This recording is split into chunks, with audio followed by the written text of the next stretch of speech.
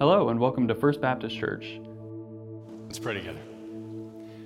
Lord, now as we turn to your word, we pray that your will would be done on earth as it is in heaven. We also pray that your will would be done in us. Lord, that you would transform us by the renewing of our minds so that when we leave this place, we would leave different, more like Jesus. For it's in his precious and holy name that we pray. Amen. So I have to tell you, sometimes God changes our plans. And you have probably found that in your life, that you think you're headed in one direction and God leads you in a different direction. Life sometimes leads you in a different direction than what you're expecting. And so this past Monday, I was performing my Memorial Day ritual. And it involves a pressure washer and a sunburn on the back of my neck. That's what happens for me on Memorial Day. But as I was pressure washing and praying, and I was going to lead us this summer through a series on Elijah and Elisha. It's one of my favorite things to preach ever. Amazing what God did through these prophets and how he changed individual lives, but also changed the world through the ministry of Elijah and Elisha. But as I was pressure washing and praying, it just seemed very clear that that's not what the Lord wanted for us to do this summer. And maybe it's because we are still reeling from the context of a pandemic and still reeling from the context of all the other things, because there were other things that accompanied the pandemic, but they all kind of get lumped together. That on a worldwide scale, on a national scale, and on the scale of our commonwealth, on the scale of our community, that we collectively went through some things together, and we're still feeling it. You can tell. How quickly does it take people to go off? People are kind of sitting on the edge of a breakdown just about all the time. Some minor thing can set people off. Can it happen? Well, that's evidence. That's a symptom of something that's going on deeper. But then also, not only have we collectively gone through a lot, we individually have gone through a lot. I'm looking around this room, and I just want you to know some of you are walking a road you never would have chosen. You're walking a desert road that feels very dry and weary, and it's very difficult right now. And maybe other people know about it, and maybe nobody does. But here's the thing about our God. Just as the Egyptians who were enslaved or the Israelites who were enslaved in Egypt were God's people, and God saw them, and God heard their cries, and God knew what was going on, and God was working in ways they couldn't then perceive to bring about their deliverance. They had no idea that God would raise up Moses, that after 40 years of watching sheep in the wilderness, he would be the instrument in the Redeemer's hands to lead them out of captivity and into freedom. They had no idea that was going on, but God knew. And all they knew was that the job was hard and getting harder, that their taskmasters were mean and getting meaner. Where was God when all this was going on? And maybe that's where you are right now. You might not raise your hand and admit it in a Sunday school class, but maybe that's where you are today. Where is God when all this is going on? Well, here's what I want you to know. He's working in ways you cannot now perceive. He's working in ways that are too wonderful for you and I to understand, but he's working. And so this summer, instead of looking at the lives of Elijah and Elisha, we're going to look at what it means to connect with God through prayer. It's funny, we were shooting an interview several months ago, and Cheryl Beckley asked me a question. We were trying to get the rest of the cameras set up, and we were getting a sound check, and she thought it would be more interesting. Instead of me counting, she just asked me a question. And I don't know if you remember this, I'll never forget it. She said, "Who is your audience when you speak? Like, who are you speaking to?" And what came forward was just without thinking, anybody who needs hope. That's who I'm speaking to. And the truth of it is, that's you. That's also me.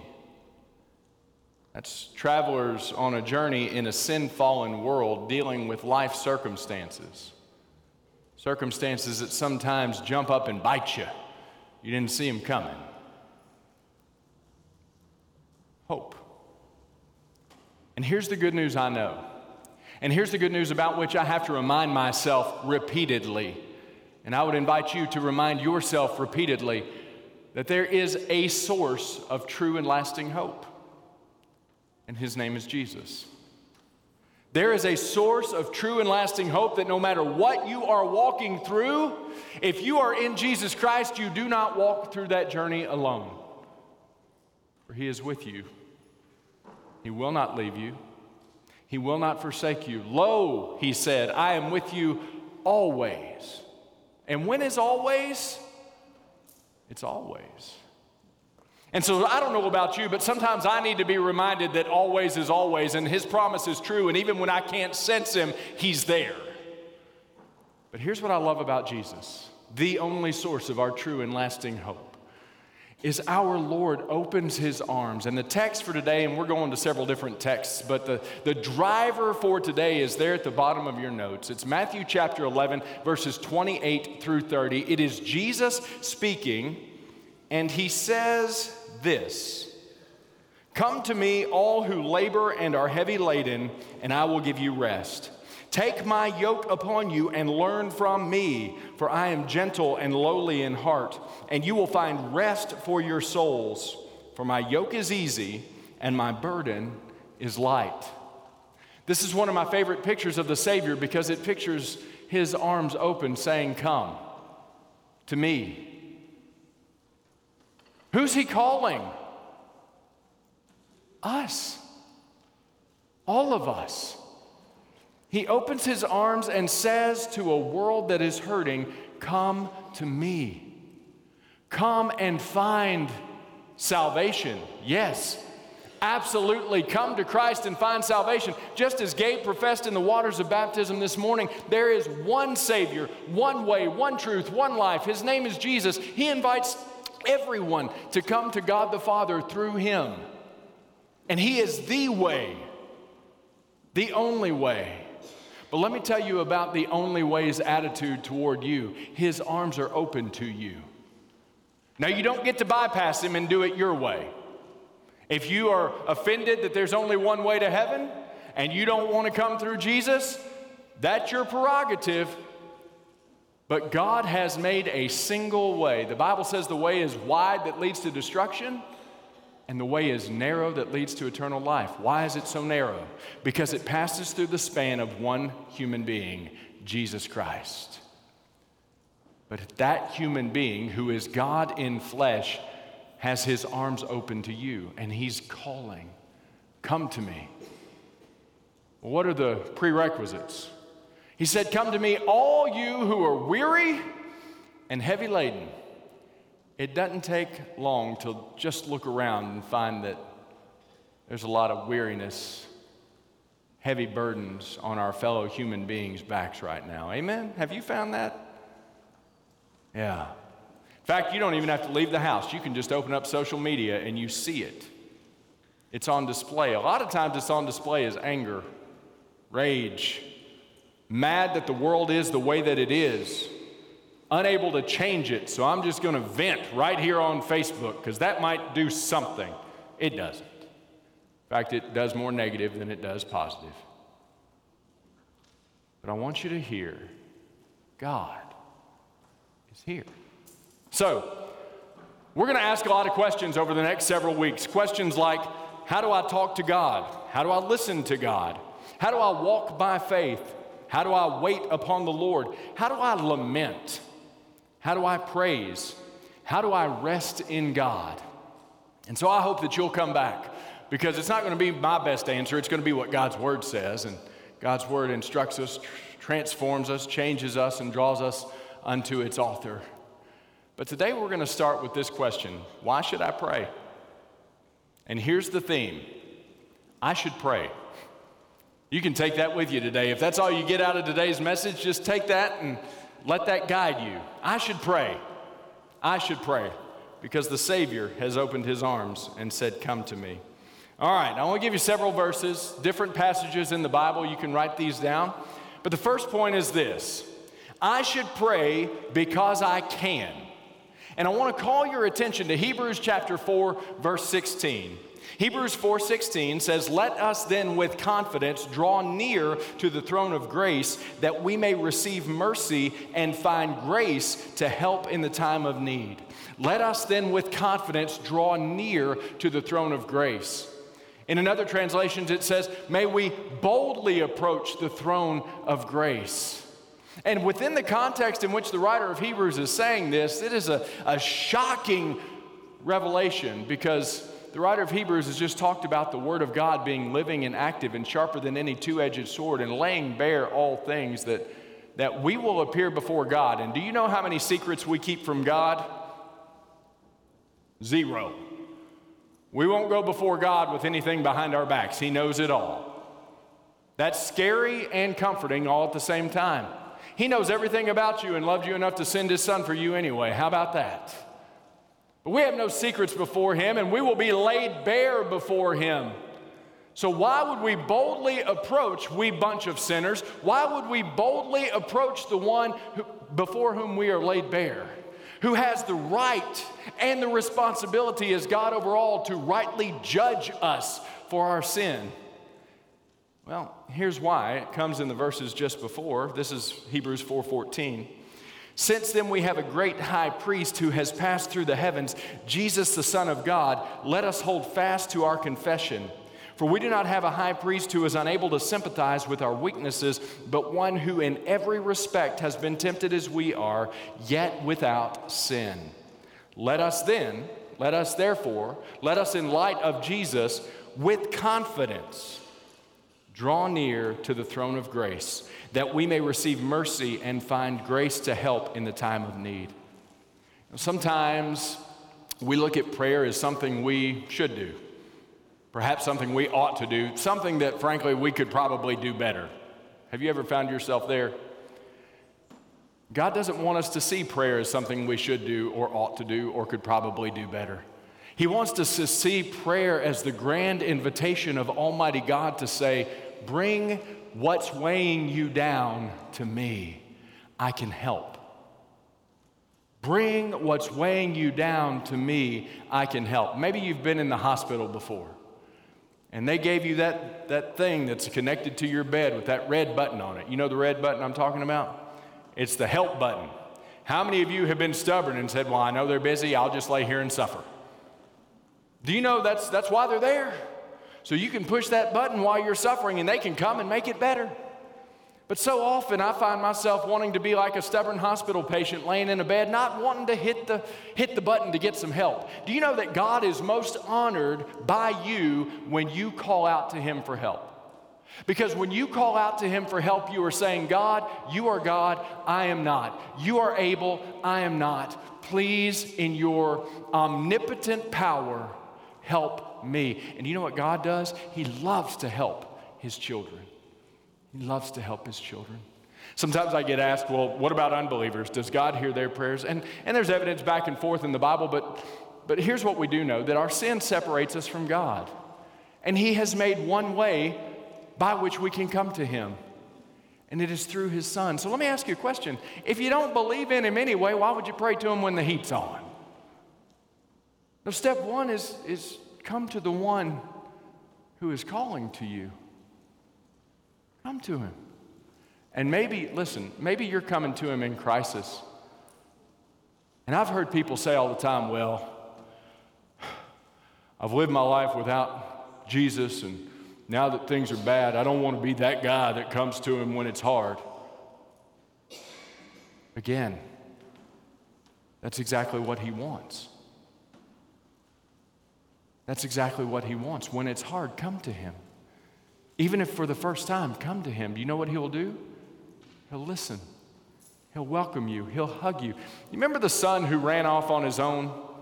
Jesus told a parable. We call it the parable of the prodigal son.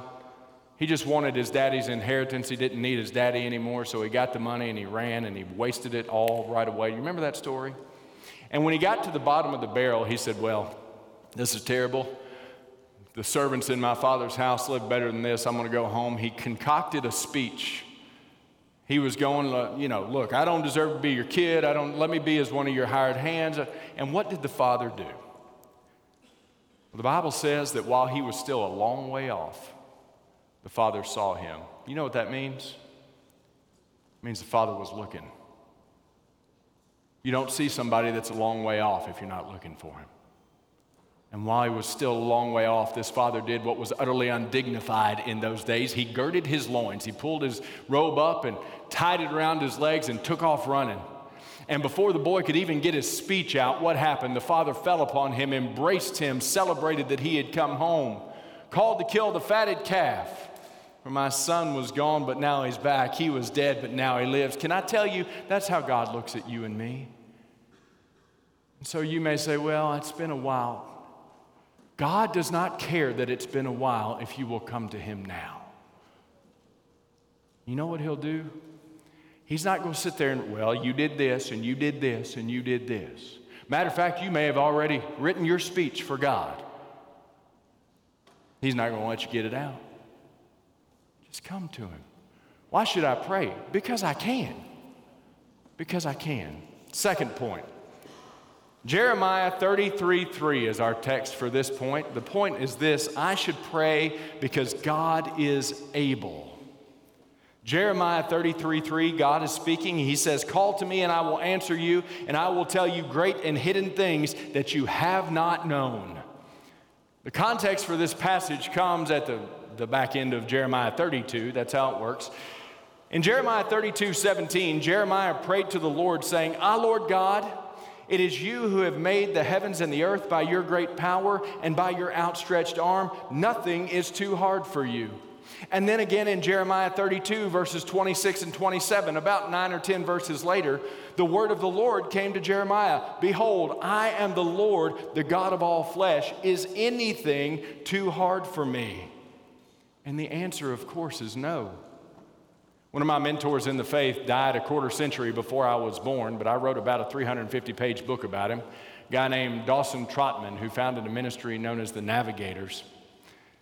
Ministered to Navy men during World War II, and that spread out all around the world and went from the Navy to the Army to military bases all around the world. And Dawson Trotman's a hero of mine. I never got to meet him, but in talking about this particular verse, he says this.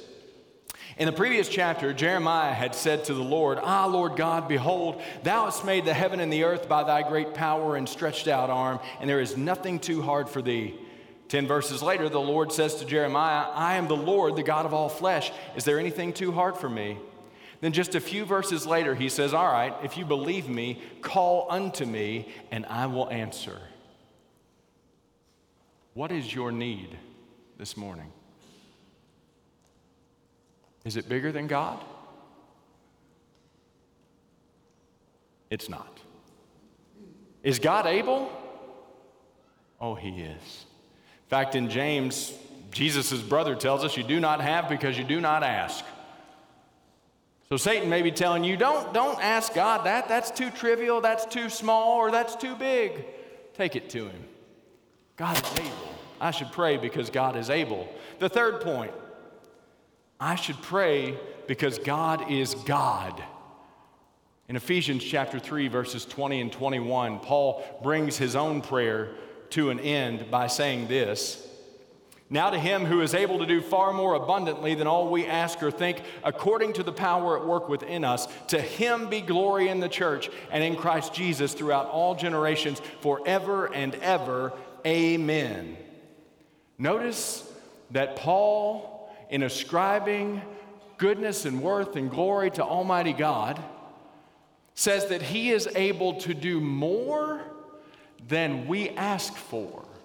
He is able to do more than we think he can. In fact, he's able to do more than we can think of. He's able to do more, the NIV would translate it, than we can ask or imagine, because he is God and he is able.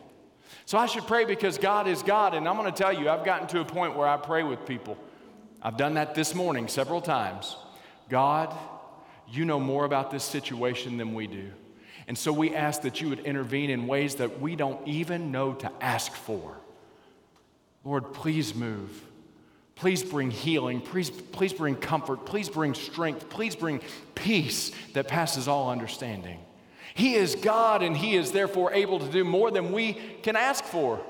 more than we even think to imagine. I should pray because God is able, but I should pray because God is God. He's invited me to pray. Well, the last point, go to Matthew chapter 7, the last chapter of the Sermon on the Mount. And the point is this: I should pray because God loves me. I should pray because God loves me. In Matthew 7, Jesus says, "Ask, and it will be given to you. Seek, and you will find. Knock, and it will be opened to you.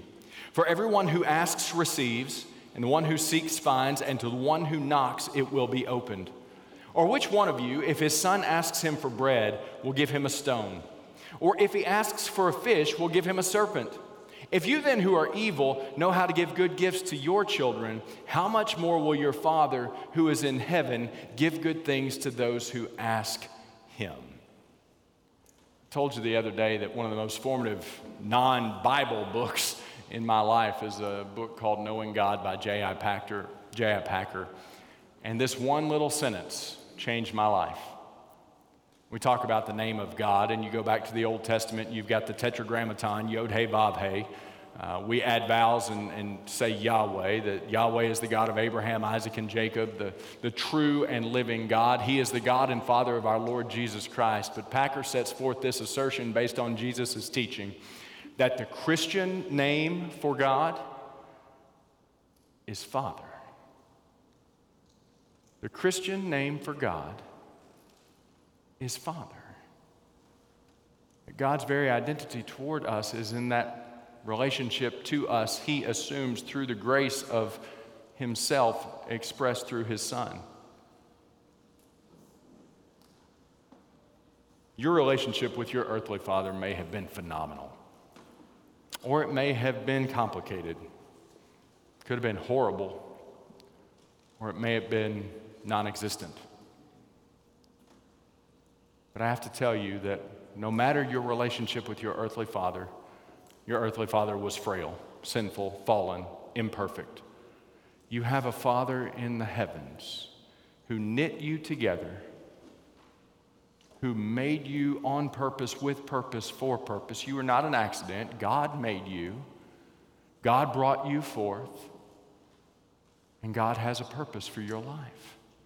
And the primary purpose for your life is that you would know Him, and that He would know you, and that you would be in relationship with Him, that you would find rest for your soul in Him. Father.